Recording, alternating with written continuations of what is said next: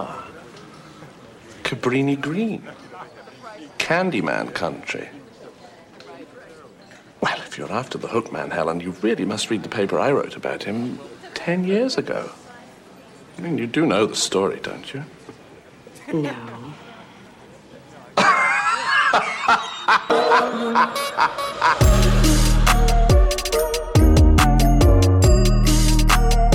Come along, everyone. Step right up. Hey, welcome to House of a Thousand Horrors podcast. Today we are doing one I'm very excited for, Candyman. Yeah. I got my co-host Riley dude. with me. Hey, guys, what's up? Dude, this is actually our first, I don't want to say good movie, but good in the accepted form of good. It's probably the biggest legacy-wise we've done so far, dude, so this shit's really exciting. I mean, it's funny looking it up, though, because, you see a lot of, references to it as, a cult classic kind of horror movie. Yeah. What do you think about that? I'm I don't know. If it's so much weirder, and I feel like I'm just so mentally fucking biased and shit because I'm so young, but, this movie feels a lot older than it really is, because, 1992 really wasn't that far away, but, it feels, so ironic, or unironically enough, legendary to horror, you know what I mean? It's really uninspired. That's crazy. I feel the opposite way, because really, to me it looks kind of like a newer movie. It doesn't really feel that old to me, but 92 to me feels that's when I was born, so it's wow, this is almost a 30-year-old movie. It's crazy. It's crazy. Yeah. No, yeah. Dude. What do you know when you first saw this movie? I saw this movie I'll be real, I remember my stepdad made me watch it, and it the first time I watched it, I must have been at a really, really young age, single digits. I'd probably say 9, maybe 8. Dude, that movie made me so fucking terrified of mirrors. I legit would not fucking look at a mirror when I was taking a shit. I was that fucking mortified, dude. It's effective in that way. Yeah, no, dude, it's crazy. I think I was too scared of this movie. I remember my brother telling me about it too when I was young, and I think even when it would come on and stuff, I was too scared to even watch it, because I knew the Candyman. You say it. I think I thought it was 3 times. So I've only seen bits and pieces of it until probably the last few years of and I've watched it probably 1,000,000 times in those last I would say sometime within the last 5 to 10 years. But yeah, no, dude, it's crazy how the misconception of 3 and 5 is really big. A lot of people thought it was 3, because I'm pretty sure a lot of it came from Bloody Mary.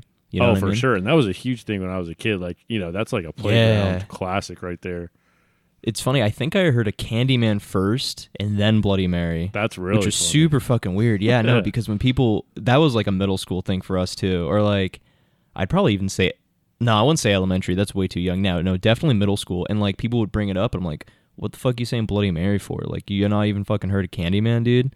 That's and funny, because they were so confused from elementary school. That was a big thing. Oh, really? Yeah, okay, wow, dude. And I think that's really why this movie works, and why for your generation, probably since you're a little younger, it probably did start the legend all over again, but more for Candyman.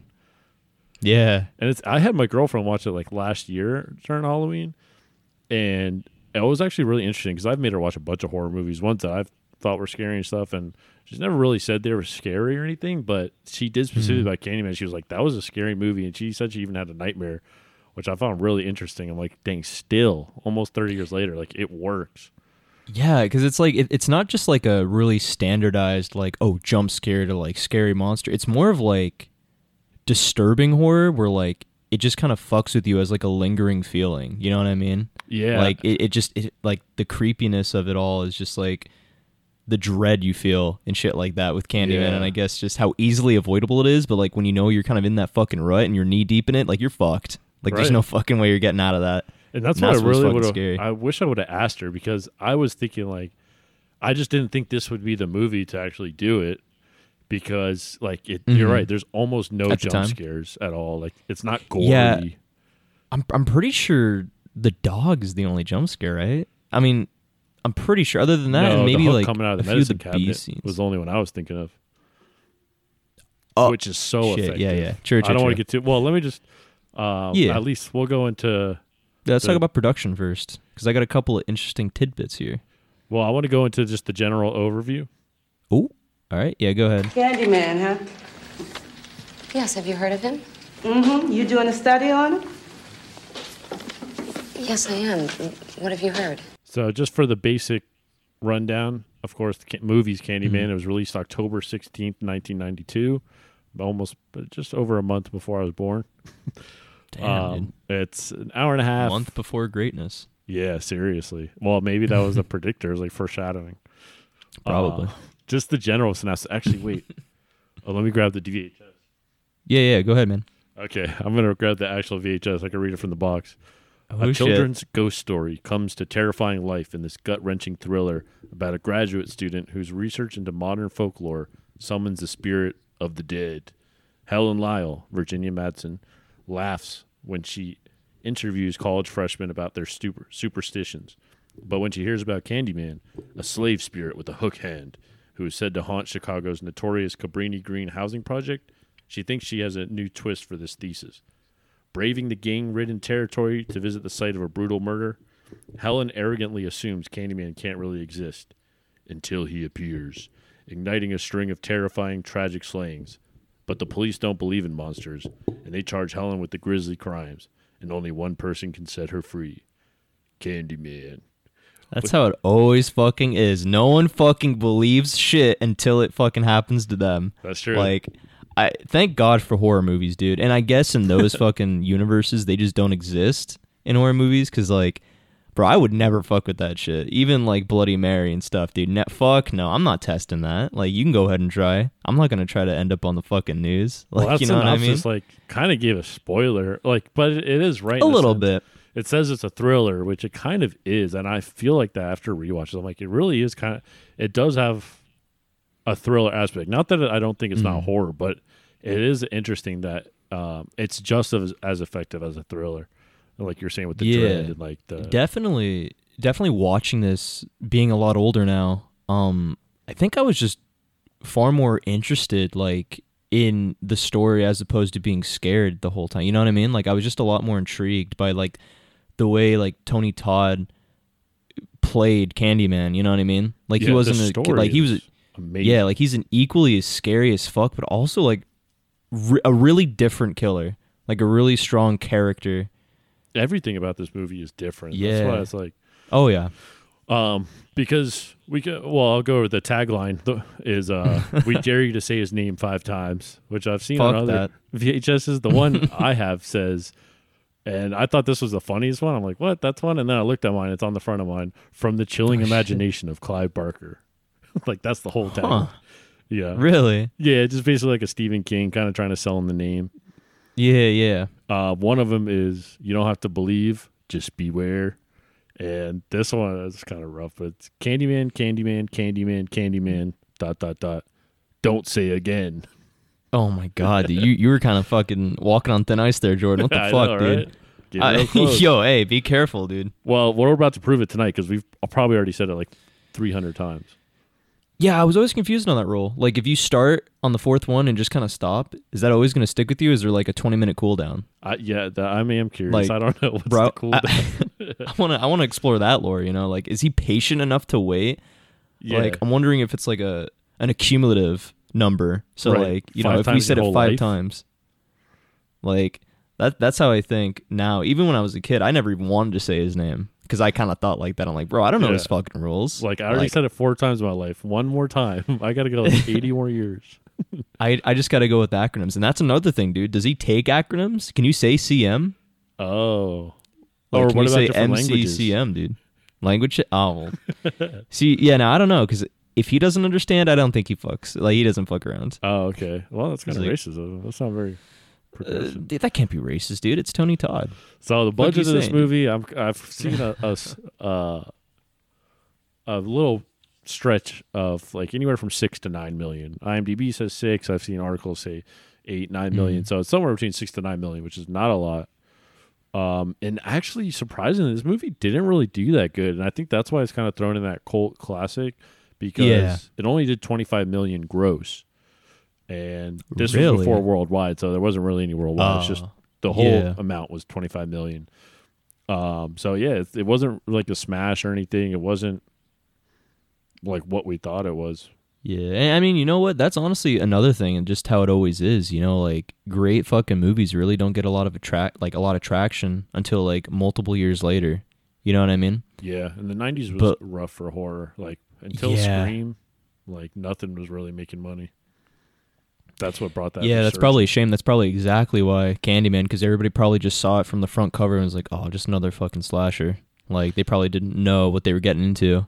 Which is crazy because I really wanted to find more, and I couldn't. I found out some really interesting interviews with the director Bernard Rose, but I couldn't find specifically like him like really breaking it down. It might be on. There's a bunch of like making of documentaries, but Oh yeah, part of his thing was that like he wanted it to be even more of like a thriller and just like a different story, and like the slasher components the studio put pressure on him to put in. Oh, okay. So it might wow. not have really been a horror at all. And I'm glad they did kind of put that pressure. Yeah, no, definitely, because that, I mean, for those slasher bits in it definitely gave it that like scary factor, and like a lot of the, well, I mean, all of the practical effects in this shit really kind of elevated it to be horror. You know what I mean? Because like, I mean, thrillers can have gore and shit like that, and a lot of blood, but like this, Can they though? just well, you know what? That's a good point. I was just thinking of like Get Out, and that's such like a fucking Gen Z thing of me to say, because like there's that whole brain scene and shit like that, and like there was a lot of blood in Get Out, not a There whole was? lot, not gore, but like just kind of like eerie shit, creepy shit. So like, I don't know. Yeah, I guess not. You're probably right on that, but no, definitely the visuals of this fucking film, definitely. Yeah. I feel like the bees and stuff like that. Throughout the movie, it has just such a different like. It sounds like really basic to say, but it just has such a different like vibe. The entire movie. Oh yeah, And I'm, like, like, the tone in is it. way different, The tone, especially yeah. 90s horror. Yeah, and that's Like- why it feels like pretty modern to me. Like it. Lasts. Oh yeah. Just some more. I know we're gonna get into a lot of this stuff, but just to give the basic stuff, it was filmed in Cabrini Green Public Housing Projects near the north side of Chicago, Illinois, and also at the University of Illinois in Chicago. Actors, we got Virginia Madsen as Helen Lyle. She was like the big name. Or Protag. Yeah, but she was also like the big Nonetheless. actual name of the whole movie The only itself. actress that was like had some Well kind of- known. You got Xander Berkeley as her husband, Trevor Lyle. So weird to think. What? Just because of Tony Todd in general. Like Yeah. I mean, knowing how this movie really built his legacy, it's crazy how he wasn't the star actor. Yeah, it is. Yeah. I mean, he killed it. Oh, yeah. Obviously, like you said, Tony Todd as Candyman, Yeah. Casey Lemons as Bernadette Walsh, and Vanessa Williams as Anne Marie McCoy, and another great one, Dewan Guy as Jake, the little kid.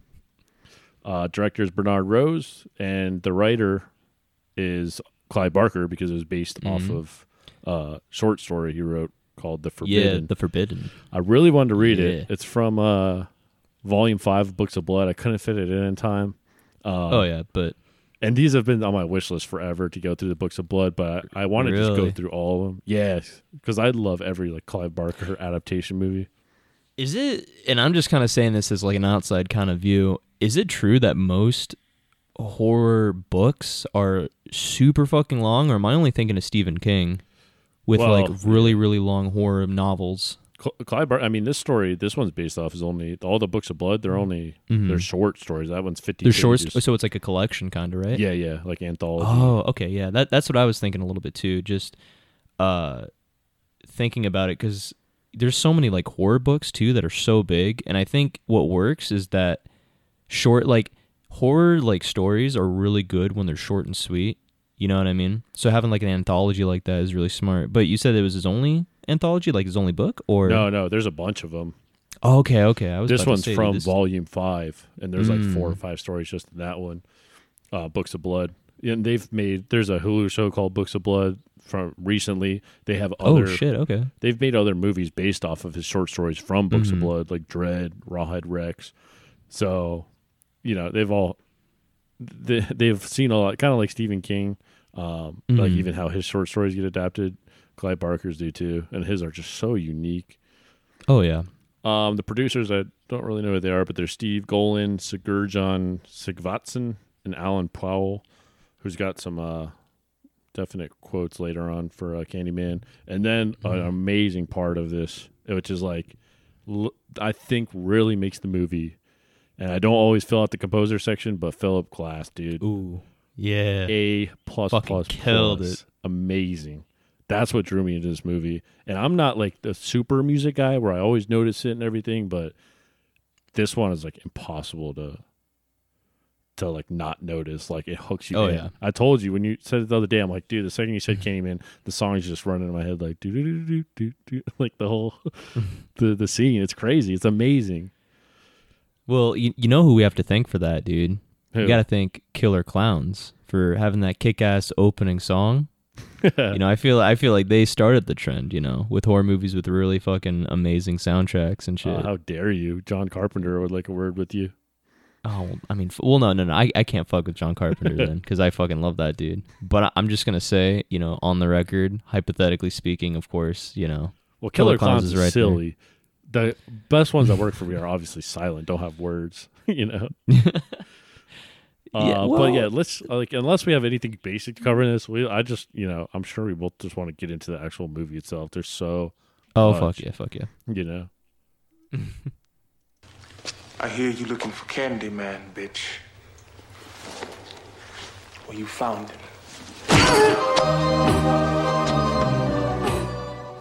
All right, like this is one where I just kind of have to go through because one thing with this movie, I mean, there's no fluff in it. I don't know if you noticed that. Oh yeah, Like, get straight to the point. It just it's hits. only like an hour and 29 I think minutes it's or an hour and 38. 39.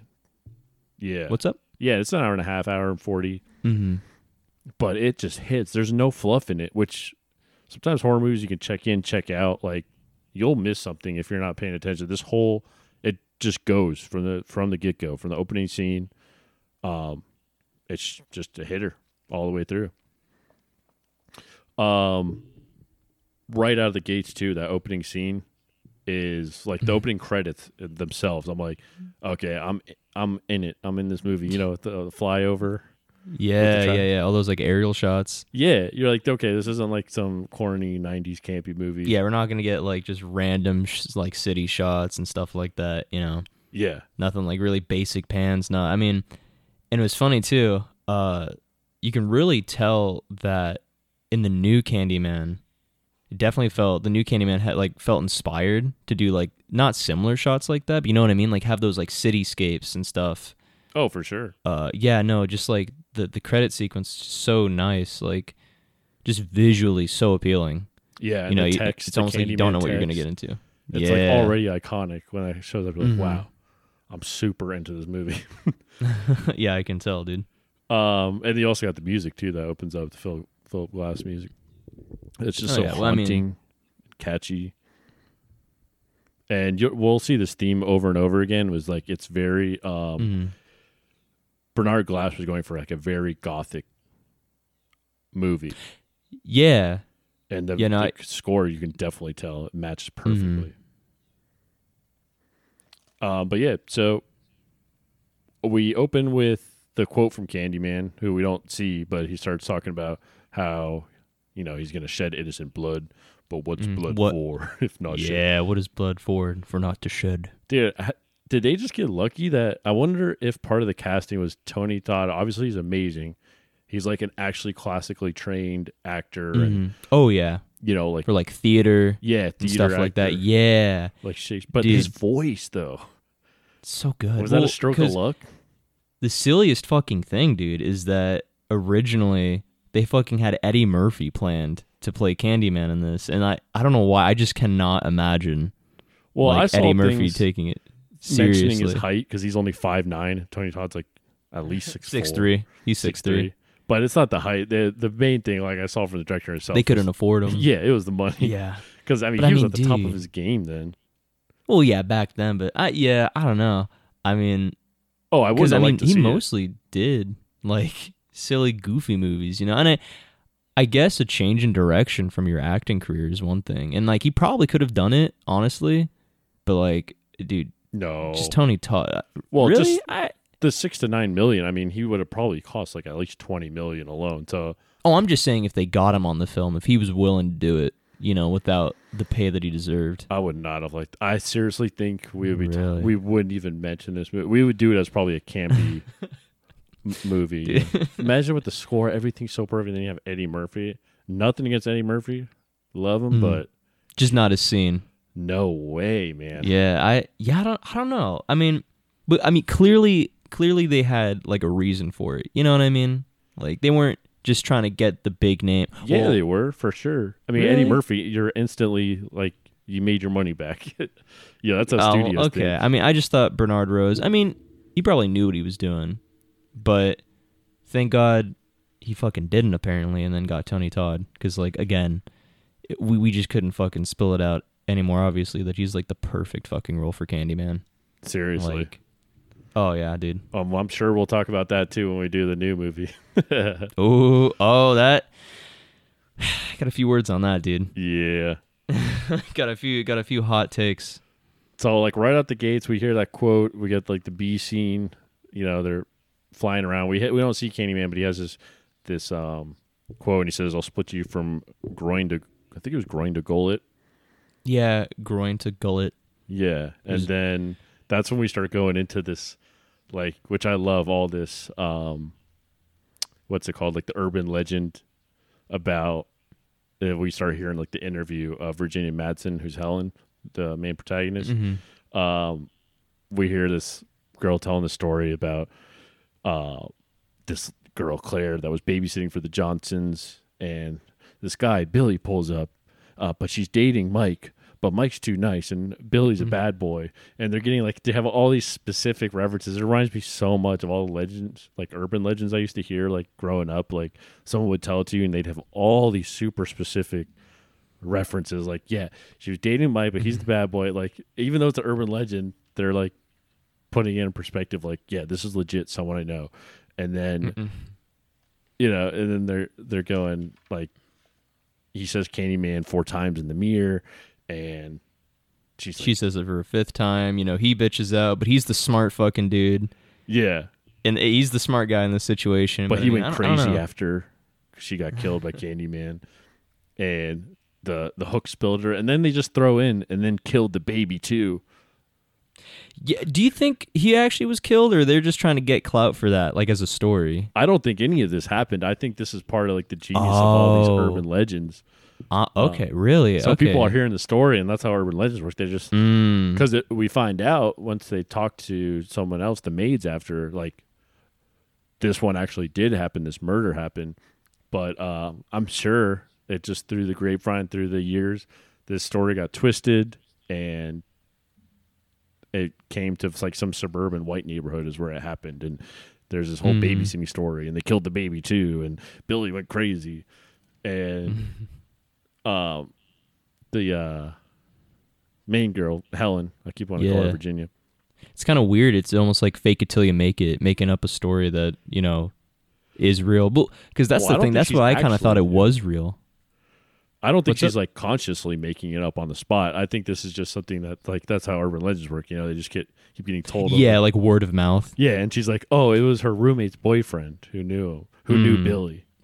Like, okay, yeah. It's always like that. I don't know if you're past the point of age of hearing urban legends like that, but that's how I always used to hear them. So that's why I think it's so funny. Oh yeah, no, dude. I mean, urban legends for me, most of it came in the form of like creepypastas, like really new age, like kind of gross, washed out garbage kind of stuff. Well, it's easy to do on the internet too because they can throw in a bunch of specific things. Just because like, when you see it on the internet and these people claim to be real, and then you got like a whole band of people like kind of going in on the bit, that's when you can kind of trick like young kids and shit like that, like me, where it's like, oh fuck, dude, Slenderman's real. Don't go in the forest. Don't pick up pages, dude. I did not touch paper for a fucking year after Slenderman, dude. I did not want to fuck with that, dude. Yeah, but like that's kind of weirdly enough, that's like urban legends for like my generation. You know what I mean? Yeah. Which is like creepypastas, like online stuff that would spread like wildfire. I want to say that the internet killed urban legends, but just because of that Slenderman right there, I guess it didn't. Yeah, no, I mean, because urban legends were only really meant for word of mouth. You know what I mean? Because like when you hear it from people face to face, like you kind of sort of believe it's a lot more believable. Yeah. You know, because you weren't like growing up in an environment where it's like, you know, oh, don't believe everything you read on the internet. That's like the first thing that like parents and like guidance like leader or guidance counselors will tell you. You know what, like, you know what I mean? Yeah. Like when browsing the internet, not everything's true because so many people have access to it. But when you hear like a friend, like a close friend or even like a cousin, it could be something or someone you don't even know, but they just say something like, you know, Bloody Mary, like you want to try this really scary, like, what, like a challenge? Would you call it like a challenge back then? Like, oh, do you want to like summon It's Bloody just Mary? like When you had a house party like by you're yourself saying, it's and just parents like went home? word of mouth. Yeah, challenge. It could be. Yeah, presented like as a that. dare sort of. But this one mixes in the part of like because the other famous one was like the one with the guy with the hook hand, you know, which Candyman kind of incorporates. But it's always the specific references. So word of mouth is more believable. But also if you start saying near Moses Lake in Indiana, and you start throwing in last names, Cindy really was specific babysitting shit the that people are Johnsons, like, and she was dating Mike, but Billy was a bad boy, so she wanted him to come over. And, you know, it's my roommate's boyfriend. You start throwing in all these other specifics, and that's how it just starts to twist. no, I got you. Yeah, you get so specific, it's not really questionable. You know what I mean? Like all these useless details. Okay, yeah, Until no, you hear that from makes a someone lot more else, sense. and they have other details about someone else, and then you're like, wait. And then eventually it just becomes like, it's still a thing that persists. And there's a lot of those, like even the ones I've talked to you about, like the Marilyn Manson took out his ribs so he could give himself blowed up, stuff like that. Like weird urban legends that just keep going. Eventually, because you've heard it so many times, or because the internet, you know, it's not true, but they always persisted. Yeah, whenever in person, just it's an innate thing, like an innate instinct to just kind of believe them. The further they go with the bit, you know, because you could start off with something so unbelievable, and then they just fucking throw in a last name, and you're like, oh shit, this is real, dude. John Smith? Oh, okay, dude. Like, actually, now this is actually serious. All right. They bring up another one, too, right out the gates when we meet the husband, Helen's husband. Why am I blanking on his name? Trevor. Yeah.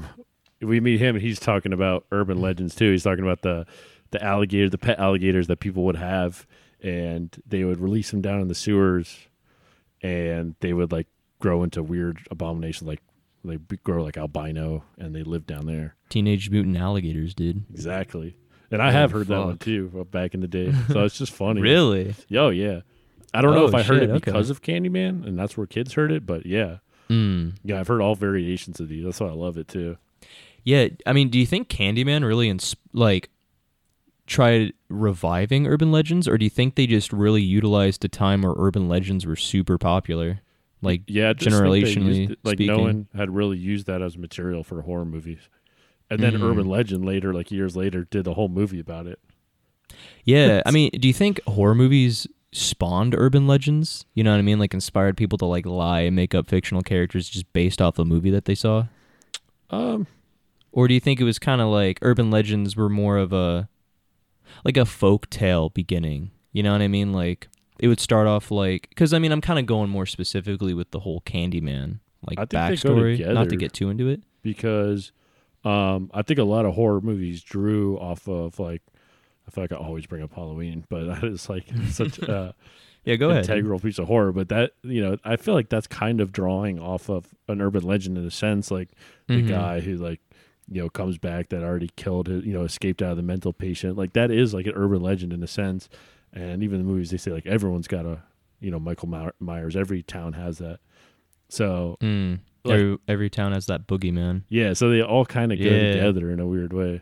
Like horror movies draw inspiration from urban legends. Urban legends probably draw inspiration from movies, but I don't know if urban legends are really happening like that anymore. Yeah, probably goes both ways. Oh, today? Yeah, definitely not anymore, man. I mean, again, it's basically urban legends have been replaced with creepypasta, and that's super shitty. Because, I mean, thematically, it's the same thing, but I think just purely because it's off the internet, you know, you really can't get people anymore. You can't create, like, this, like, legacy of legend. You know what I mean? Yeah. I mean, you even have the ones... Well, there was a tiny part in the internet beginnings that I remember from, like, the AOL days.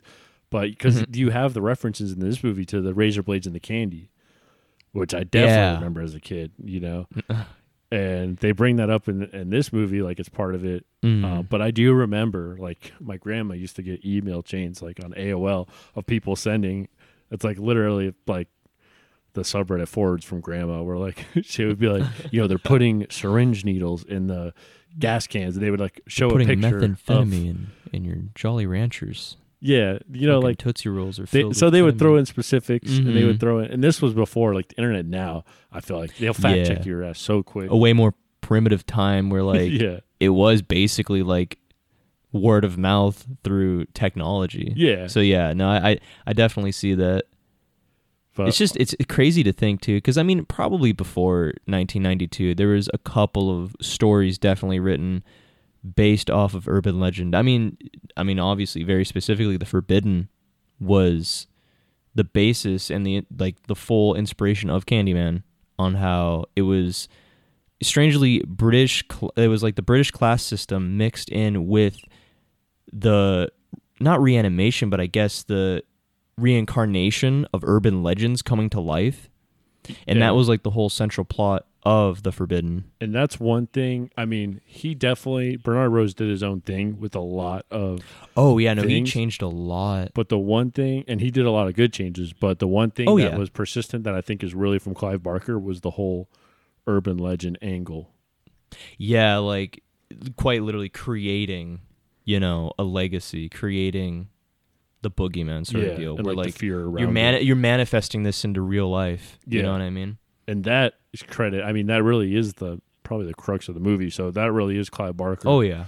I think little pieces of this, like how we were talking about, if the composer wasn't the same, or if it was Eddie Murphy, or if it's like Bernard Rose didn't make those changes, like if he didn't actually probably handle this and have the balls to do that, these little pieces probably would have made this movie go just right on by, straight to the gutter. No, it's crazy how even one detail, one like, pardon me, either basic or just like fundamental piece, if it were to be removed, it's like open heart surgery, dude. Like you could fuck up super easily with something like this, but like he fucking nailed it like right out of the park. Yeah, because so the writing was good that he's drawing off of, but I don't think it's so amazing that it would have carried the movie. Like, had to have all these pieces. Performance alone, I feel like definitely the actors and just the overall like theme, because I feel like an important part too is just like now I'm drawing a blank on Helen's the actress's name that played Helen. Virginia Madsen. Yeah, Virginia Madsen. I feel like both the chemistry they had, her and Tony Todd, was super, super compelling. I mean, we'll get later into that. Let's continue back to where we started, but I feel like that performance-wise was like incredible, because it was strangely enough like a tragedy romance sort of thing. You know what I mean? Like and that was the my charisma impression. that he brought. My impression of the movie was that it was a romance. My first time watching it, I was like, wow. That's why I like it. I don't think it gets the credit it deserves, but like because it has the horror kind of slasher angle, but like as a movie, I think it holds up. Like it's an amazing movie because of that. Yeah, like the writing was there, but I just, again, the performance amazing of Virginia and Tony really made it so much more compelling than it would have been if anyone else were to take the roles, like Eddie Murphy, or I forgot the original actress that actually was going to take Virginia Madsen's place. Yeah, I got that stuff. Yeah, I don't. But I have a problem with any actor or actress in this movie. I think they all killed it. Oh yeah, no, dude, all of them are fucking good. No Even the gangsters they actually casted. Yeah, for later back in. Well, I'm gonna go back to the scene. So yeah, absolutely. That's when we meet the Mr. Cool Guy teacher, Trevor. Oh, dude, he's like totally the teacher that's like. Well, first of all, he shouldn't have been talking about urban legends because like she was like doing a thesis on it, but that's a whole other thing. But you see like right out the gates, he's got like a flock of students after, and I definitely knew these like kind of teachers and professors. And there's like one girl specifically that stands out that like shakes Helen's hand after class, and like she knows like from the get go like something weird's going on here. Yeah, she's like, "Oh, what's going on with this dude?" It's like, huh, what the fuck? Like he's got way too much clout for 1992. And what is that about? And like there's something specific about this student.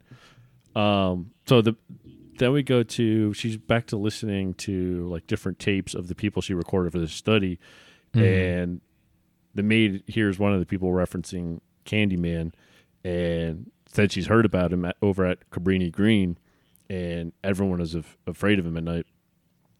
So she calls over her maid friend, who then tells a story about the Candyman that we actually come to find out later on is, well, it is a true story in multiple respects. Yeah, the Ruthie Jean story. Basically killed in the bathtub by a hook. And it's true. They heard about it in the paper, so she finds the actual newspaper about Ruthie Jean getting killed. And then we find out that, like, she finds out her building is part of Cabrini Green. That's one thing I have trouble with. Like, really? Like, was it just a part of it? Like, how close is she to Cabrini Green? I didn't even actually, I'll be real, I did not know that it was a part of Cabrini Green.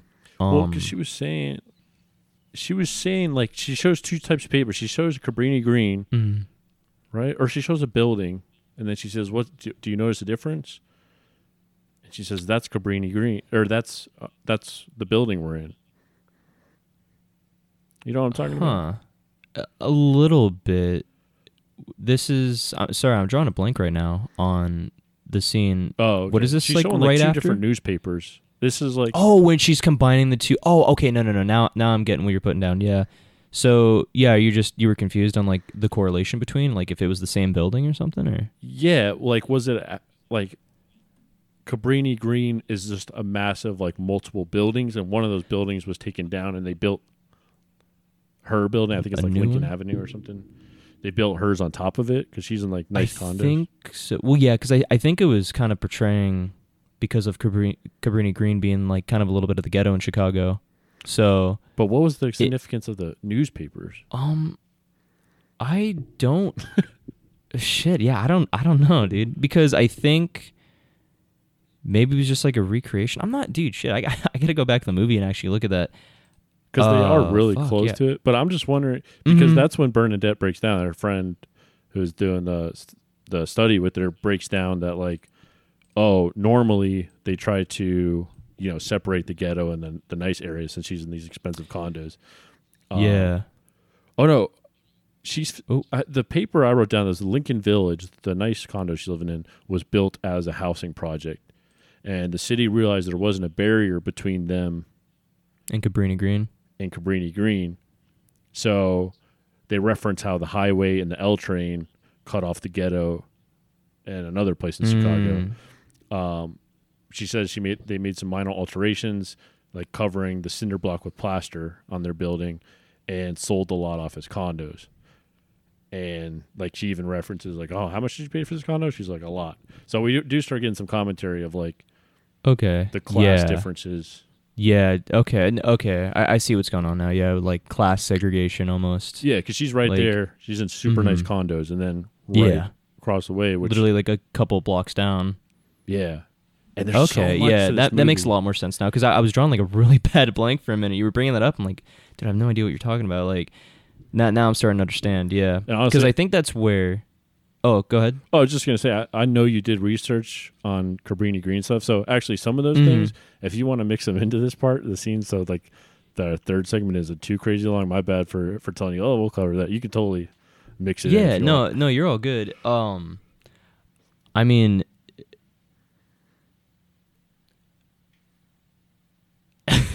you all right, dude? Yeah, no, dude, I'm good. I was just, like, dead ass. You just fried my fucking brain about that. Dude, I'm dropping. No, I think because I had something I was about to say, and then you're like, just start reading out like some of your notes, and then I'm like, dude, what the fuck? Well, like, about I'm looking at my notes and nothing. Differences.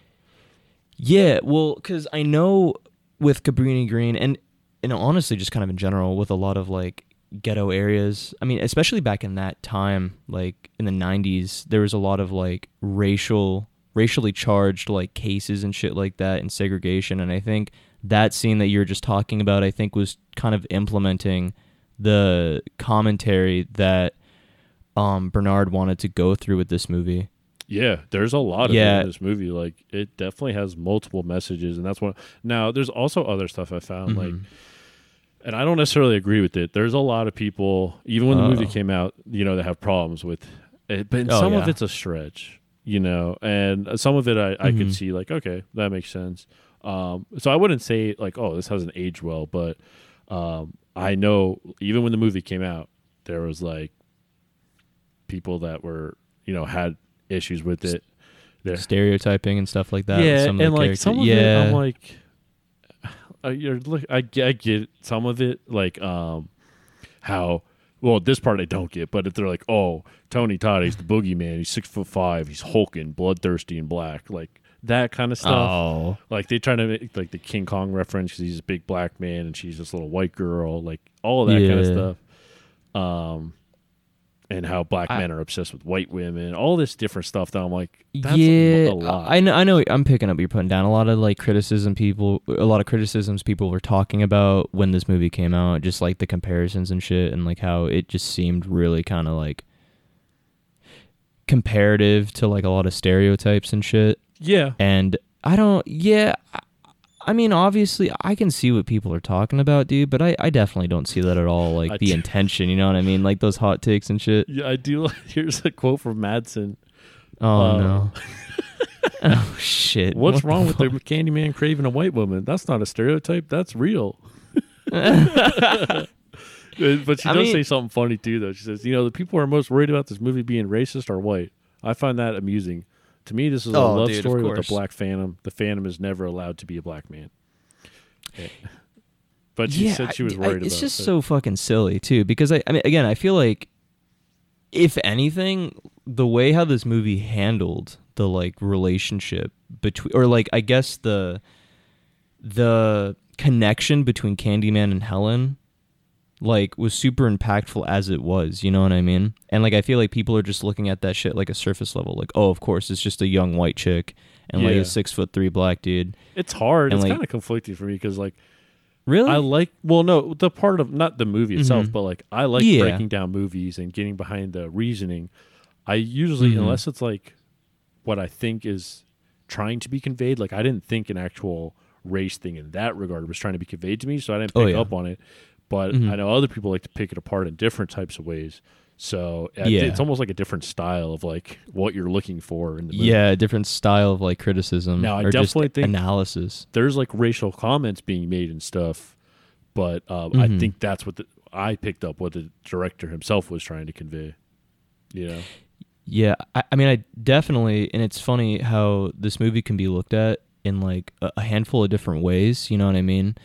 One of them just being like the commentary during that time of like just racially charged like conflicts and stuff. And I feel like it was really smart of Bernard Rose to kind of choose Chicago and choose Cabrini Green to really kind of like orchestrate like his message behind just what he wanted to get across. And like I think that the overall,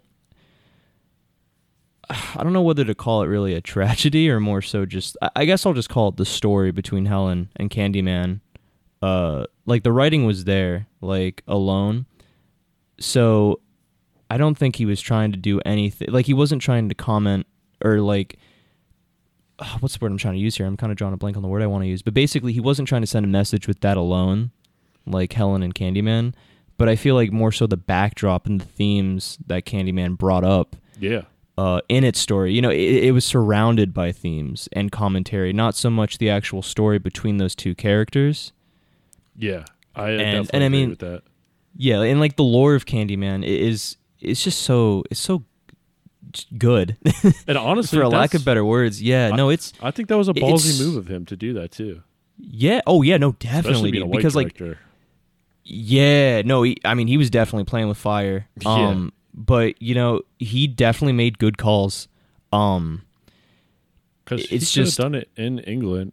I don't think the studio actually. They did say they weren't interested in that initially, but neither was he. He was already interested in Chicago. Like he had been there, so he had all this.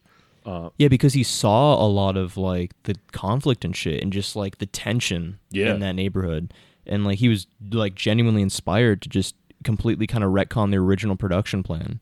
And he wanted to focus in Chicago.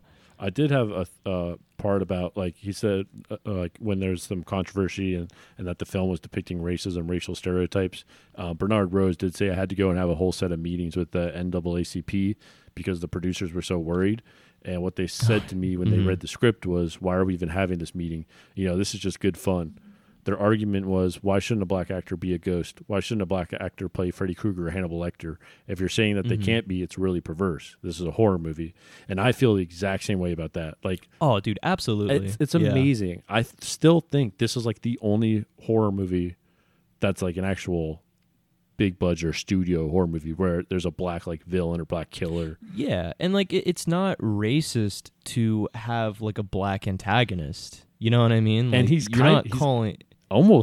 the protagonist, and he's like very complex. He's not even the bad guy. Yeah, exactly. You start, like, and like that's the rooting for thing. I mean, just because you have a fucking dude that just so happens to be black killing people on screen that just so happen to be white, I mean, like, that's not sending a message, like calling out all those people of color and shit. It's literally, you know, showcasing just the opportunity and like the equal rights to be a villain. Like, Yeah, just because but you're a then- villain doesn't mean that like you're the antithesis of fucking evil. You know Of what course, I mean? one of the other complaints was, Yeah. it's only showing that the blacks attack their own or something, was one of the quotes from that. I found an article in the Chicago Yeah. Tribune from 1992 when it came out, and that was another thing, like, they're only go attack themselves. I'm like, okay, well, Dude, and that's- I think Hollywood is so afraid to have a black villain. It's crazy. Yeah, no, I find it so much weirder that, you know, people are afraid to cast roles, you know, with people with different ethnicity. You know what I mean? Like, I feel like it's just a thing that really it because doesn't need it's to the be brought villain up. or I the mean, if killer. people want to be in those roles, well, yeah, like Killer Alone, definitely. Like, I guess surface level like reaction, people being like, oh, like it's a black dude that's killing people. What the fuck, dude? The fuck is this? Like a Latino American killing people? Fuck that, dude. Well, it's not like he didn't mention race. The whole crux of it was Candyman was killed because of racism. So Yeah, it's not like exactly. he's Like- tiptoeing around it. It's part of the movie. Mhm. You're just picking Yeah. the wrong things. Like, it already has a message about race. It's and it's almost like you're picking the lowest hanging fruit and just kind of pulling, like grasping at straws to complain about. You know what I mean? it reminds me of Stephen King, because like there's that famous like scene, I guess, in the book It, where like the kids after they beat Pennywise and they're still like, you know, 10 to 13 or whatever, they have like a little, like, basically they all bang. Yeah, But no, it's not. It's. I mean, that's Stephen King. But he Yeah. he had this that's quote where he was like, "Yeah, I mean, I probably wouldn't have written it now, but he's also like, yeah, there's also like a bunch of child murders in there, but nobody's talking about that. They just keep bringing up this one part of the book, and it's just like this, like, hey, there's a bunch of grisly murders here, but no one cares about that. Yeah, I don't know. It's so weird because I definitely feel like society standards, or I guess just, I think we were so desensitized of killing from media and other movies and shit that like going in that direction of like, you know, sex with minors and shit, it was definitely kind of like an eye opener because it's like, whoa, like what the fuck, like, you know, no one's really ever done that before. And granted, he was like coked up and shit when writing it, but Right. Well, I was just saying, you know, the it was same like sentiment, though. like people pulling at that when there's literally child death. I get what you're saying. Yeah, it's the exact same sentiment. But yeah, we don't have to harp too much on the race, but it is a part. Oh, yeah. We could talk about it from the movie perspective, but I feel like we at least had to address that. That is a thing. And I'm glad Jordan Peele, when I heard he was handling the new Candyman, I was like, okay, good, because obviously he'll have his own perspective, actually being black. But he's a good ass writer too, so he's gonna handle it with care. there's no way a director like Bernard Rose could direct this nowadays, though. I mean, can you imagine? Twitter would lose their mind. Yeah, and I mean, it's a double-edged sword, dude. I mean, strangely enough, we're like in a time when there's a lot more acceptance, but it's like, how do I want to put this? It's like very. Ooh, I'm trying to a slick tiptoe goose. around some pretty good words. Like selective acceptance.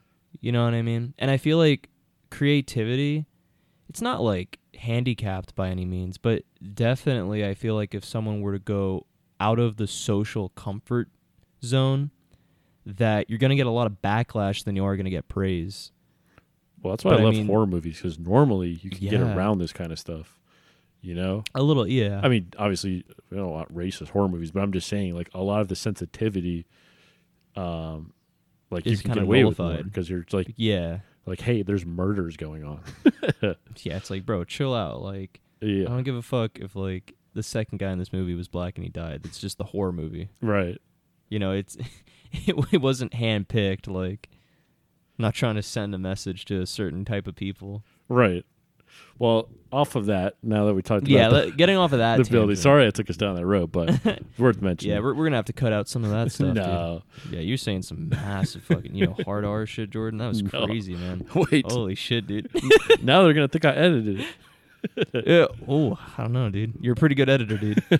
Well, okay, so now that they know the building that she lives in was Yeah. this project housing, that's how she knows and shows Bernadette that the medicine cabinet leading into her apartment is basically a door that you can get through and leads into the next apartment. And she shows her in the vacant apartment, and that's how those killers who killed Ruthie Jean from the newspaper article got in and killed her, was through the medicine cabinet, which is also an amazing not trope, it's an amazing,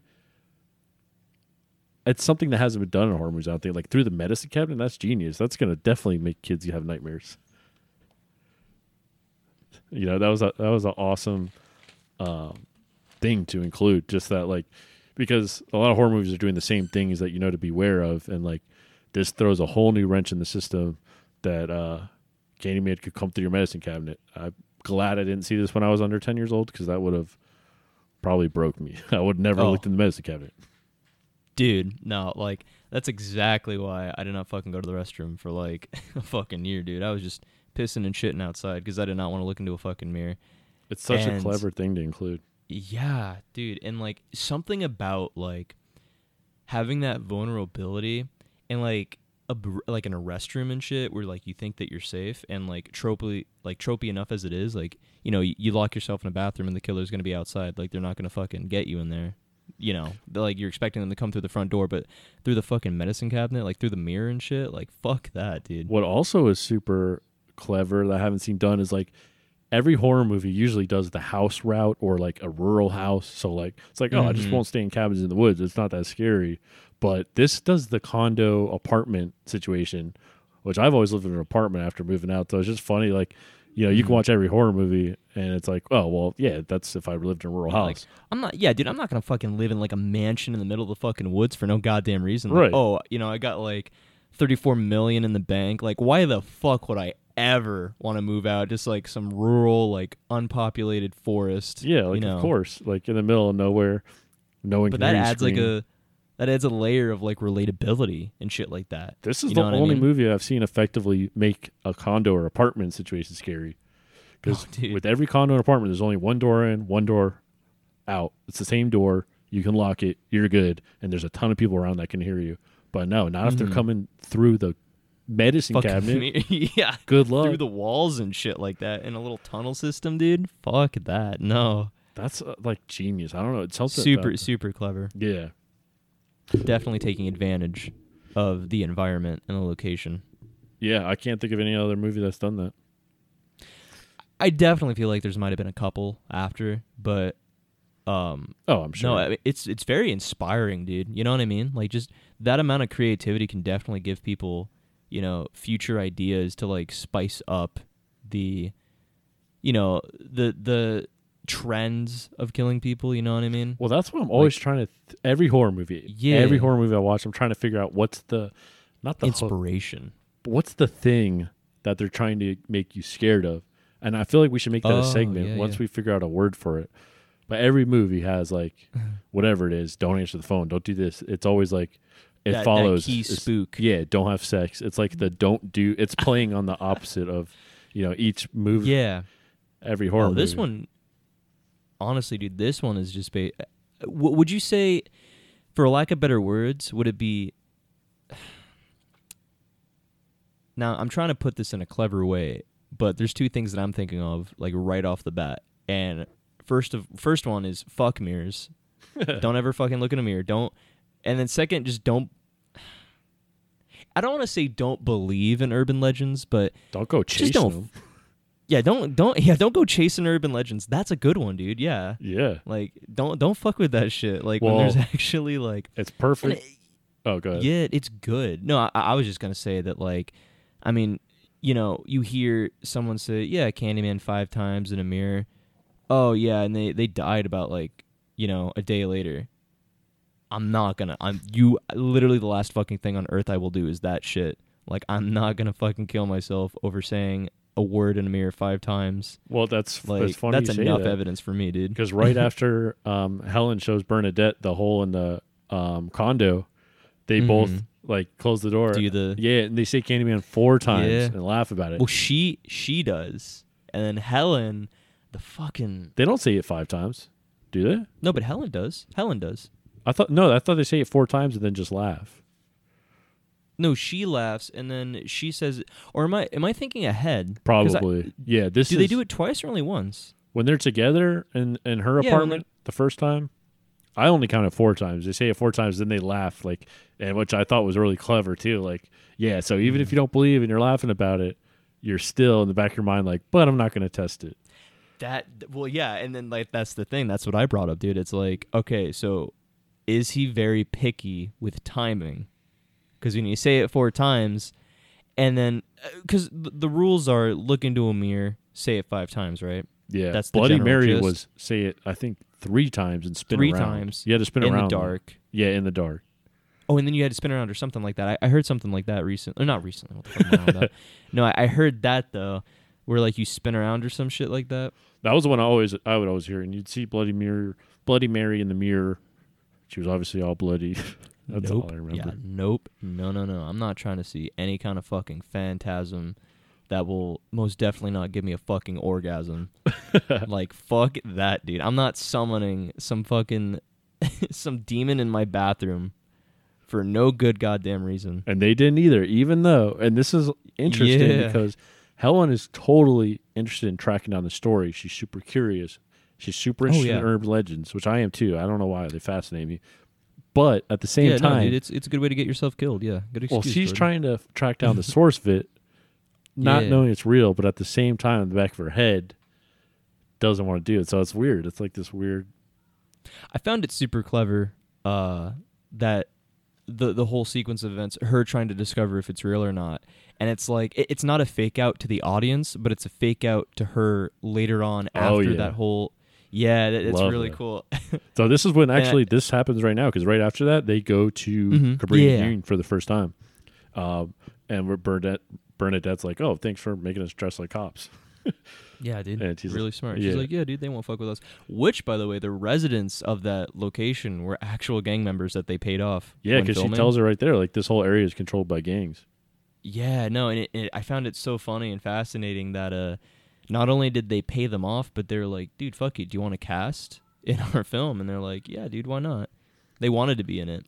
So that They had 'em strangely as enough, that was extras, pretty right? dope, but also pretty scary. Oh yeah, there's a lot of interviews that from like Tony Todd, Bernard Oh. Rose, them all saying like, no, it was dangerous, but like, I know when they're walking up the stairs in this part, they were they had plainclothes cops with them, Bernadette and Helen. Yeah. Just so like nothing would happen. Which is I mean, awesome. even You still get that though, when from they the paid singer. them off, in some interviews, they actually still had like bullets like shot into like their power generators when filming and like their vans and shit for moving equipment. I thought Like, the one they in the were shot generator at. was an accident. Was it an accident? That's what what's her name? That's what. I can't think of the actor right now. Was it the Bernadette actress? Yeah, Casey Lemons. Casey Lemons? Okay. Well, okay, I didn't know if it was an accident or not, but Yeah, still, she dude, said- I mean, that's... she had a quote like, "Oh, everything went really good, but only thing that happened was someone accidentally shot a generator." I don't know. You know, that could be an urban legend as well. Like, It could be. I do know that there's a story. I'll have to find it, but like, in 2011, it said the last remaining high-rise in the Cabrini Green housing project was demolished, yeah. and that's not the story I wanted. To basically, because they make a comment like, "Oh, there was a shooting there the other day" in the movie. A kid got shot there. Oh, yeah. I And know what you're on talking October 13th, 92, like right before the film released, a real life resident named Dantrell Davis was killed by a stray bullet while walking to school. And the shooter was a local gang member, Anthony Garrett, who was trying to kill someone else, like a rival. And Garrett was convicted of first degree murder, got a 100-year sentence. So that that happened right as the film was getting released. That's haunting, because there's definitely other films too that have like really fucked up like coincidences and shit. Well, that's just like a dangerous ass area for them to be in. It's crazy. No, dude, that's fucked up. I mean, and it's funny too, because a couple of other films that shooting, I guess like shooting schedules and just plans and shit, they film in very dangerous areas, but you get like the most unique and like characterized shots from there, but you're really putting your like life at risk. So that kind of begs the question, like, are these shots worth it? They're so and good. Yeah, good thing they all live. I was just about to say it was worth it. You can't fake that stuff. Like, it looks so good. Oh, it looks real because it is real. Well, and it's funny too, because they only shot in Cambrian for 3 days. Cabrini, it was only a 3-day shoot, so they only did the exterior shots, like now I forgot the what is it called? Not opening shot, but when you're getting a shot. What? The aerial shot? Not aerial shot. It's like when you show the location and then you cut like to an actual scene in that location. Establishing shots? Yes, thank you. They had outside establishing shots. Fuck, dude. And I was the one that took fucking film class and I forgot. Fuck. But they did like outside establishment shots, the fire pit, and literally just walking up the stairwell, and then everything else was studio. Okay. For the most part for filming. I figured that part was because I'm like, nowhere has that much graffiti unless it's like a completely vacant lot. But still, it's great though. They really killed it with that. I mean, because it just goes to show, dude, when you have just 3 days of like a real fucking area, it can really just help fucking boast the like quality and the believability of like your studio, your sets, your studio and sets. I think it influences the actors too, because they have to, they're starting to embody like that fear, or even when they go back to the actual studio, they still can like now mentally use that. It's that atmospheric like tension that like compels people to act a certain way, you know what I mean? Yeah. Or why the fuck, dude? I say that a lot. That's like a tick. What? I always say, you know what I mean? Nah, I mean. I'm just catching myself. You know what I mean?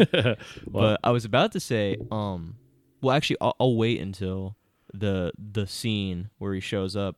But I guess going back from when they went to the building, dressed up as cops to go explore, the rest of the building, they meet up with the little jump scare dog. And then finally we get introduced to the mother. What was her name again? The mother? It was... Anne-Marie. Anne-Marie, yeah, Anne-Marie, thank you. And so I think do we see her before they look at the medicine cabinet? Or is that afterwards when they're leaving and Helen comes inside to talk to Anne-Marie? Yeah, I think that's how it works. That was after? Yeah, and so... After they kind of find out that, the medicine cabinet was just basically a tunnelway to where they can... Well, she was testing her theory. She's like, if that worked in my apartment, then it's going to work here. And it did. Mm-hmm. It was 2 abandoned apartments. Into Ruthie Jean. They go through Ruthie Jeans, the girl who's killed. They go. Mm-hmm. They open the medicine cabinet. Apartment.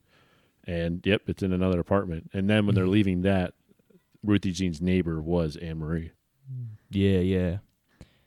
And they go in, they bond over Anthony, little guy, for a little bit, and then they go into talking about the origin of Candyman. Yeah, well, right? Not only did she kill him, but there's a lot of commentary in there too, where she's like, basically, because there's this really interesting dynamic the whole time with this movie, where Bernadette keeps being like, wants her to basically be cautious, doesn't even want to do it initially, but then gets her on board, and she's like, she's kind of like the reality check. Yeah, she knows like what she's dealing with. That's the interesting part, is like she has the experience, so she knows like the legitimate dangers, while Helen is like super brash, confident about it, because she's like, oh, no one's gonna hurt me. And I think that was a really interesting dynamic and was intentional. Oh yeah, no, 100%. I mean, because she was pretty much the driving force of the plot. You know, she was the overly zealous, like almost investigator. You know, she really wanted to crack down on this whole urban legend. But and, she's like, so understand confident it. just to show up and be like, "Oh no, we don't need protection or anything. We can just show up." Yeah, we're fine, A dude. place that's literally gangs. The only good part actually was that they did think they were cops. It reminded me a lot of The Wire, where they're like all yelling up like, "Go 5-0," like yelling up that they're cops. No, that was dope.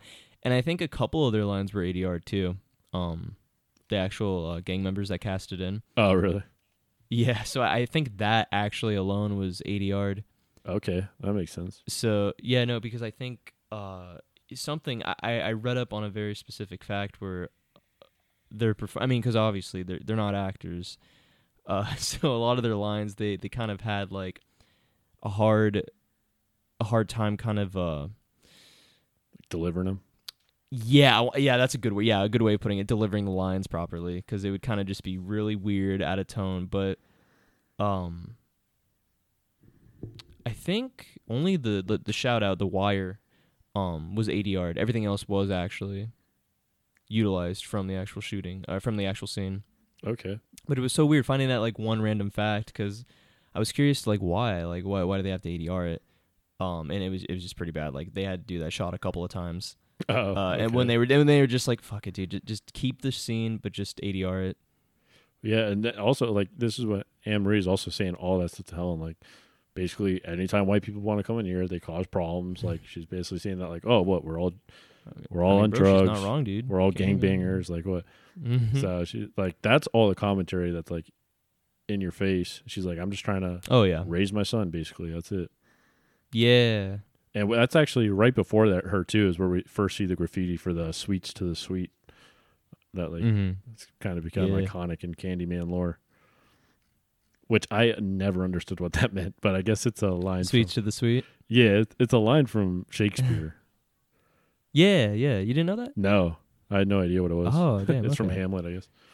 I'd Yeah, read that in probably no, I mean, middle I school. only knew that because literature class, reading that. It's funny. It's so weird reading Shakespeare and like actually reading quote for quote, quotes that movies used. And so when you would only hear it from a movie first and then reading it through Shakespeare, you're like, holy fuck, like it's such a silly thing to think about, but you never really think like, oh damn, dude, like the directors read this, like they were inspired to throw that in their movie. Oh, Bernard Rose You know what I mean? definitely is. He's like Oh yeah, dude. literature And Hamlet's a nut. really like it's really not overused, but it's a really well known piece of material to use for like prolific or just kind of like any kind of movie with a message. Hamlet is like a really good catalyst for like quotes and shit like that. And Candyman. Yeah, I guess Candyman. The dude. groin to gullet one is another reference to Shakespeare from Macbeth, from knave to chaps. So like, oh, Yeah. I would have never known that. Because I didn't. some of those word choices are so specific. I'm like, why do they choose that? Like groin to gullet, that is weird. Yeah, whenever I hear words like that, I just think, bro, it's Shakespeare. Like, Yeah. It just has to be, you know. That's the safe bet. And after Yeah, seeing all his interviews with Bernard Rose, I'm like, oh, okay, that makes sense. Yeah, no, he's a literature head. So yeah, we talked to Anne Marie. Yeah, no. So like after that whole kind of like exposition with Candyman, we go into, after his backstory, Helen goes home, or she tries to go home, and then she actually wants to go investigate, I think, another recent crime scene that occurs in that area, and so she goes to the restrooms near the pavilion, and I could be getting this wrong. I'm actually kind of getting a little bit bogged in the mind when they meet. but, that's actually the first scene we see with a whole, well, not the first scene actually, but is the scene that we see with a whole shit ton of bees and a lot of feces, I assume, in the like bathroom, scattered across the walls and shit like that. Yeah, yeah. That's when you meet Dewan Jake, the little kid who killed it. That was his first. I completely forgot. Oh my god, yeah, role. I'm sorry. Let's go back a couple steps there. Shit. But yeah, no, I mean that's where we're at. But that is an amazing. Yeah, I love that little kid, dude. He was so cool. I will say, just to back up too, that's where we saw the razor blades and the candy too. Was in that like Yeah, the abandoned apartment. Yeah. when they go through the tunnel. Which and is shit like another that, yeah. example of like the realistic aspect of Bernadette being like, hey, don't go in there, not because she's worried about Candyman. She's like, that could be a gang like stash house, and like you're gonna get yourself Oh, killed. Still goes in. I'm like, oh jeez, that's like such a white stereotype in horror movies. I feel like What was of that? like you're gonna go investigate it anyway. Cool, okay, Oh yeah, no, dude. You okay, got go me get fucked yourself up. killed. Cool. Yeah, go ahead. Fucking sheep, dude. I'll tell you what. But yeah, Lambs to the slaughter. That's nope. Dewan Jake, he killed it. Yeah, cute little guy. I know that's when they go back to meet Amory again, because before I know they do talk to Amory about the Ruthie Jean, because she had like heard her screaming through the walls and stuff. Yeah, talking about the actual like night of the murder. Yeah, and she also says it matches the maid story that it actually, with all the other legends, we don't have anything to verify, but hers actually matches the maid story in the beginning when she tells about Ruthie Jean and that they kept dialing 911 and they wouldn't come. And she also confirms that, which is another commentary about like, yeah, and no one's coming to the projects when they dial 911, which is crazy. Yeah, I mean, if that wouldn't have been a more blatantly, direct commentary, And it's almost like just alone. she kind of knows that it's the real Candyman, not the other one we're about to meet, because she says they ain't never gonna catch him. Mm-hmm. So I was wondering. And it's so weird because I wouldn't want this film directed in any other way, but I feel like definitely it plays on the whole, is he real or is he just, a living person? Like, is this just a legend? And like they have like a little bit of a fake out in the movie. But it doesn't like feel like a direct fake out to the audience, you know what I mean? It's just a fake out for Helen. Yeah, we don't even know yet. I mean, we find out very soon, but we really don't. And that's why I thought it was genius too, doing that. But we did have like right after that, before they go back, they have the dinner with Purcell and Trevor. I'm pretty sure, don't quote me on this, I shouldn't do this, but I think Purcell is Bernard Rose. I think he's the director of the movie who's acting as the other professor. Yeah, the other professor that's actually already covered a story. I could be Candyman. completely wrong, but I feel like it is. I'm not even going to put any sense down in that because I want to believe you. Yeah. We're just going to say, yeah. It might have been. Maybe. But he's the one who says, like, he's kind of talking down to him. Like, I already did a paper on that 10 years ago. Yeah, he's like, yeah, dude, come on, bro. Actually, from the intro when he's laughing at him. And that's when you actually get the lore that the legend first appeared in 1890. Candyman was the son of a slave. His father was very wealthy, and he designed a device for the mass production of shoes after the Civil War. And Candyman had been sent to all the best schools. He grew up in public society, like polite society, and he was a talented artist, and he was like super sought after by rich people for portraits. And he was commissioned by a wealthy landowner to capture his daughter's virginal beauty. Yeah, dude. And then you got the classic, fell in love, she got pregnant, and then the father took revenge. Yeah, and he's paid a bunch of pretty fucking pissed. Yeah, paid all these like hooligans to do the deed. They took him through the town to Cabrini Green, and they sawed off his right hand with a rusty blade. No one came to help him, and then there's an apiary that just happened to be nearby, filled with. It sounds like he says hangry bees, but I think it's just British saying angry. Angry bee. Yeah, probably. It's just it's a British thing, dude. Hangry bees. Yes. With his chipped teeth and shit. Yeah. Not to call out any British people specifically, but I'm just going based off the facts, man. Bee around you? You're swatting around. Dude, Candyman. Well, we fucking said Candyman like about a good fucking... Nah, the cooldown went off. We're good. A couple of times. Did it, though? I don't know, dude. I'm saying there's a cooldown, and that's lore. And, like, does a camera count as a mirror? Like, if I'm looking at myself through the camera, does that count as a mirror? There is a mirror in a camera. Cameras use mirrors. All right, Jordan, I'll catch you around. This is my last episode, guys. It's been real. So these hangry bees, there's a dozen hives. Hangry bees. They smashed the hives and stole the honeycomb. and put it all over his prone naked body, which seems kind of sexual, actually. He was that I didn't It's remember 1899, dude. 1899. I think so. Yeah. I thought Right? 1890. You know what? Let's just chalk it up. 1895, bro. I'm pretty sure it's 1890, but hey, you do. Yeah. You know what? A little bit of a retcon. I did forget that. Like the death was actually stinging by bees. That was the Yeah. way- You would think that after being beaten to near death with your fucking right arm sawed off with a rusty, was it a rusty blade or just a rusty saw? a rusty blade was. A rusty put it, blade. yeah. Okay. So yeah, there's probably no serration to that. Just fucking wailing at it, chopping. So alone the shock would fucking kill most people. Losing a lot of blood. But I think he was already like near death, and then the bees were just like his fucking burial. You know what I mean? Yeah, but Like if that wasn't enough, then they burned his body over a pyre and spread his ashes over Cabrini Green. But Yeah, and some you say know he what's still funny lived though? after Like that.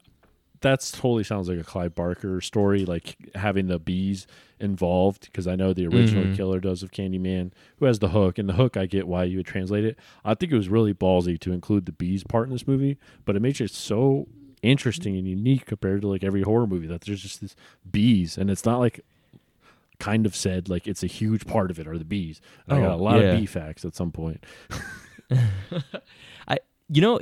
It's crazy too, because I really can't imagine Candyman without the bees. Yeah, You know what I mean? Like it's just so stapled to his character. Like I think it does. It has a really good play on sweets and stuff like that, and how bees with honey, they're attracted to like sugar and stuff like that. I think it throws in another thing of what to be scared of Yeah. from this movie, not just medicine cabinets, but bees. Like if you're scared of bees, this movie sucks. dude. If you're fucking like, if you have a phobia for insects or some shit, like you will be fucked by this movie. And of course, I fucking hated insects when I was younger too. So seeing like thousands of fucking bees like in one fucking film noped me the fuck or out. even seeing a bee, like, oh, is Candyman around? There's sort of, I think of it from a perspective as like seeing it as a kid. You know? Like, oh, there's 3 Yeah, bees no, here. you get those signs and shit, and you're like, oh fuck, did I say it 5 times too fast? Yeah. Damn, Yeah, we really no, need dude, a and I segment mean- for this. They used 200, like about over 200,000 bees for this entire film. That's crazy. Yeah, that's a fuck ton of bees. I don't even know how you can just ranch that many bees. I mean, granted, they're tiny little guys. They repopulate pretty fucking fast, but still, I mean, It's crazy. 200,000. When you watch this movie and know it's all practical, all those bees are real. It Yeah, they really killed puts- a guy in 1892. They actually lobbed off his right arm and shit, burned him alive. That's dedication, dude. They Yeah. spent 100 years in the making That's of this commitment. film. It is commitment, dude. But seriously, how crazy is that? Like, man, I have so much respect for this movie because of that. It's all practical, and part of it was just budget. Really, I mean, obviously they didn't have like crazy CGI or anything, but Yeah. No, I mean, they had budgeting. That's why they like literally the director told them we're going like all practical on this. oh, dude, as you should. I mean, again, like we said earlier, like this film, if you were to change even the most minute detail, you would really jeopardize the quality of this movie. I don't want to what I mean? even talk about the new movie, but I will say, you notice a difference with the bees. That's all I'm going to say. Oh, Just that we're alone. gonna leave it at that. Man. So do you want bee facts now or later? 4th episode.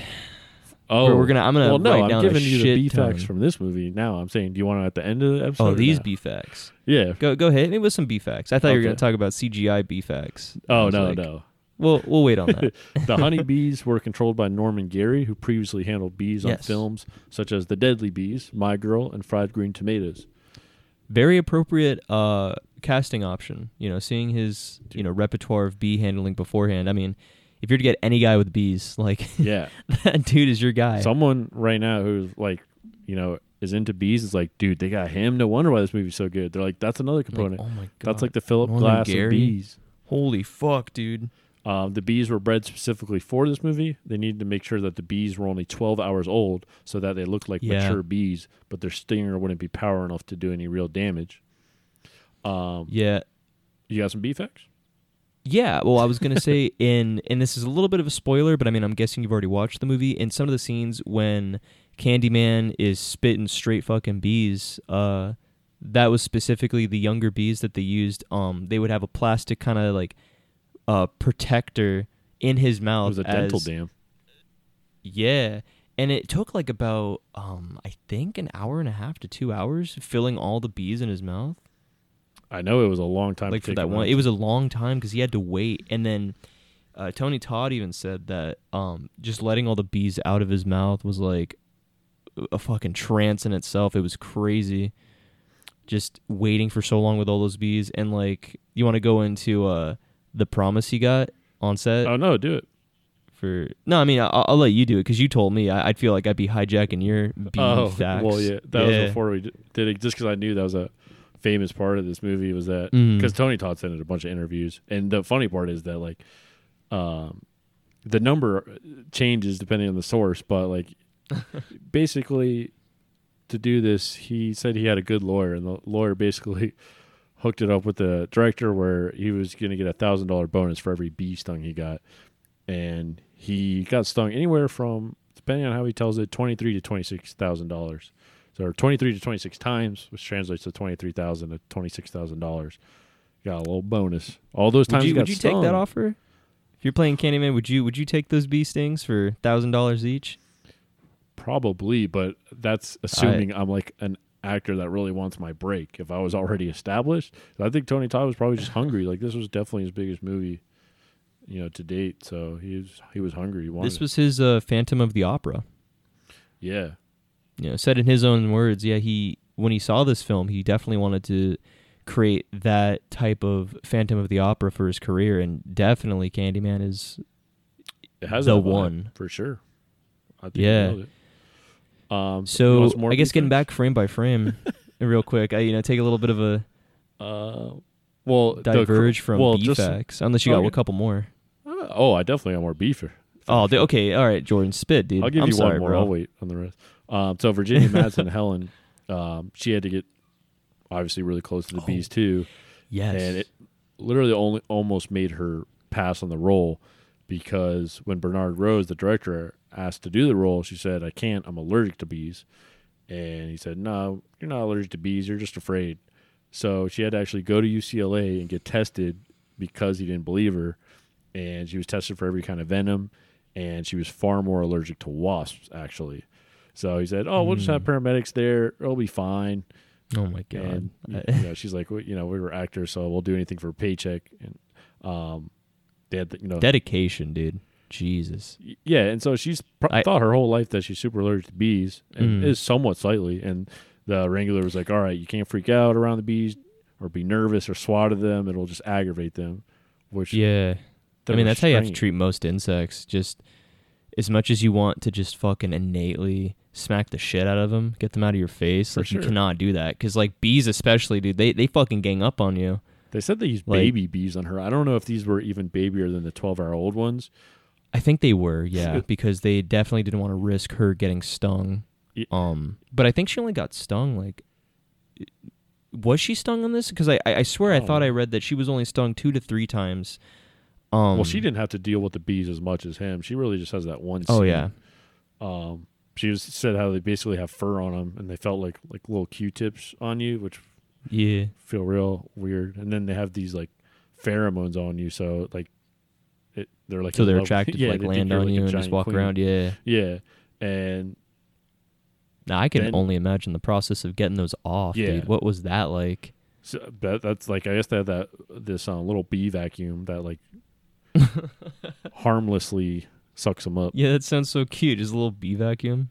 That must be rough. I mean, the quote I have from her is like, it was cool though. I felt like a total badass doing it, but I can't imagine like just sitting there for 45 minutes. The scene's done. You just want to be done, get all the bees off you, and you have to just sit there for 45 minutes while they're taking bees off of you, and you're feeling. Because you also got to think too, dude. Like during the scenes, you definitely want to do like double takes and shit. Like if you have one really good take, you still have to do another one. You know what I mean, for that security. So there's definitely probably more than like a handful of like cuts that or shots that they had to do.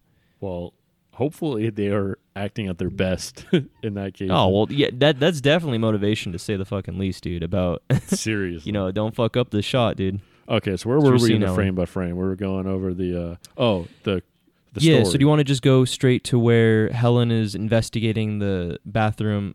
And I'm drawing a blank of why she was compelled to check it out. Was that like the most recent Candyman activity there, or why did she go to check it out? It's all over that Anne Marie story. Oh, that's what she's been investigating okay. this whole time with the newspaper, and that's why she goes to Cabrini Yeah. Green, goes to her apartment and finds the cabinet, meets the neighbor. Now she goes back to see the neighbor after hearing the story from the dinner party. The neighbor's not there, but that's when we meet Dewan. I'm forgetting his last name. Is it Green? But he's a little kid. We'll call him Little D. And like I said, first movie, kills it, and he says he knows where Candyman is, and that's when we go to the bathroom. And she tells him to wait outside. All right, there you go. I knew I had like a mental blank with that whole scene. I'll be real. Well, she tells him the story as they're going there that she like because someone died in the bathroom basically. Yeah. And his friend, like Chris, told him that's where Candyman is, and a boy died in there. I think his friend. Oh no, Charles was his friend. It doesn't matter though. Yeah, but still dead. Charles told him little that this boy was weird, and she's like, "This one aged out." She's like, "Oh, like weird," and he's like, "Yeah, retard." And him and his mom, this little kid, were in the store. His mom was checking out. And he like went across the street, was waiting for her. She was taking too long, and the mom hears hears a kid screaming or something, and they send this big tough guy into the bathroom, and like within seconds, I guess the big tough guy was like shaking and crying, and this same thing happens where his hair turned white, which we also heard from the story with Billy in the beginning, like his hair instantly turned white, and. So you see these reoccurring themes with these stories that get passed along, and people are making up their own urban legends basically from these stories that are happening in the ghetto and making them their own. And the boy was basically lying in a pool of blood. And here's one thing I didn't get. They said, Jake, the little kid, says they found it floating in the toilet. Do you remember that? No. Okay. So, yeah, he says they found it floating. They found it. They didn't even say, like, it, like, or pause or anything. He said they found it floating in the toilet. And they show the toilet, but they don't show, like, what's in it. They just kind of show it over there. And Jake goes, can't fix that. I'm thinking they're talking about the little kid's dick. That's what I got from it.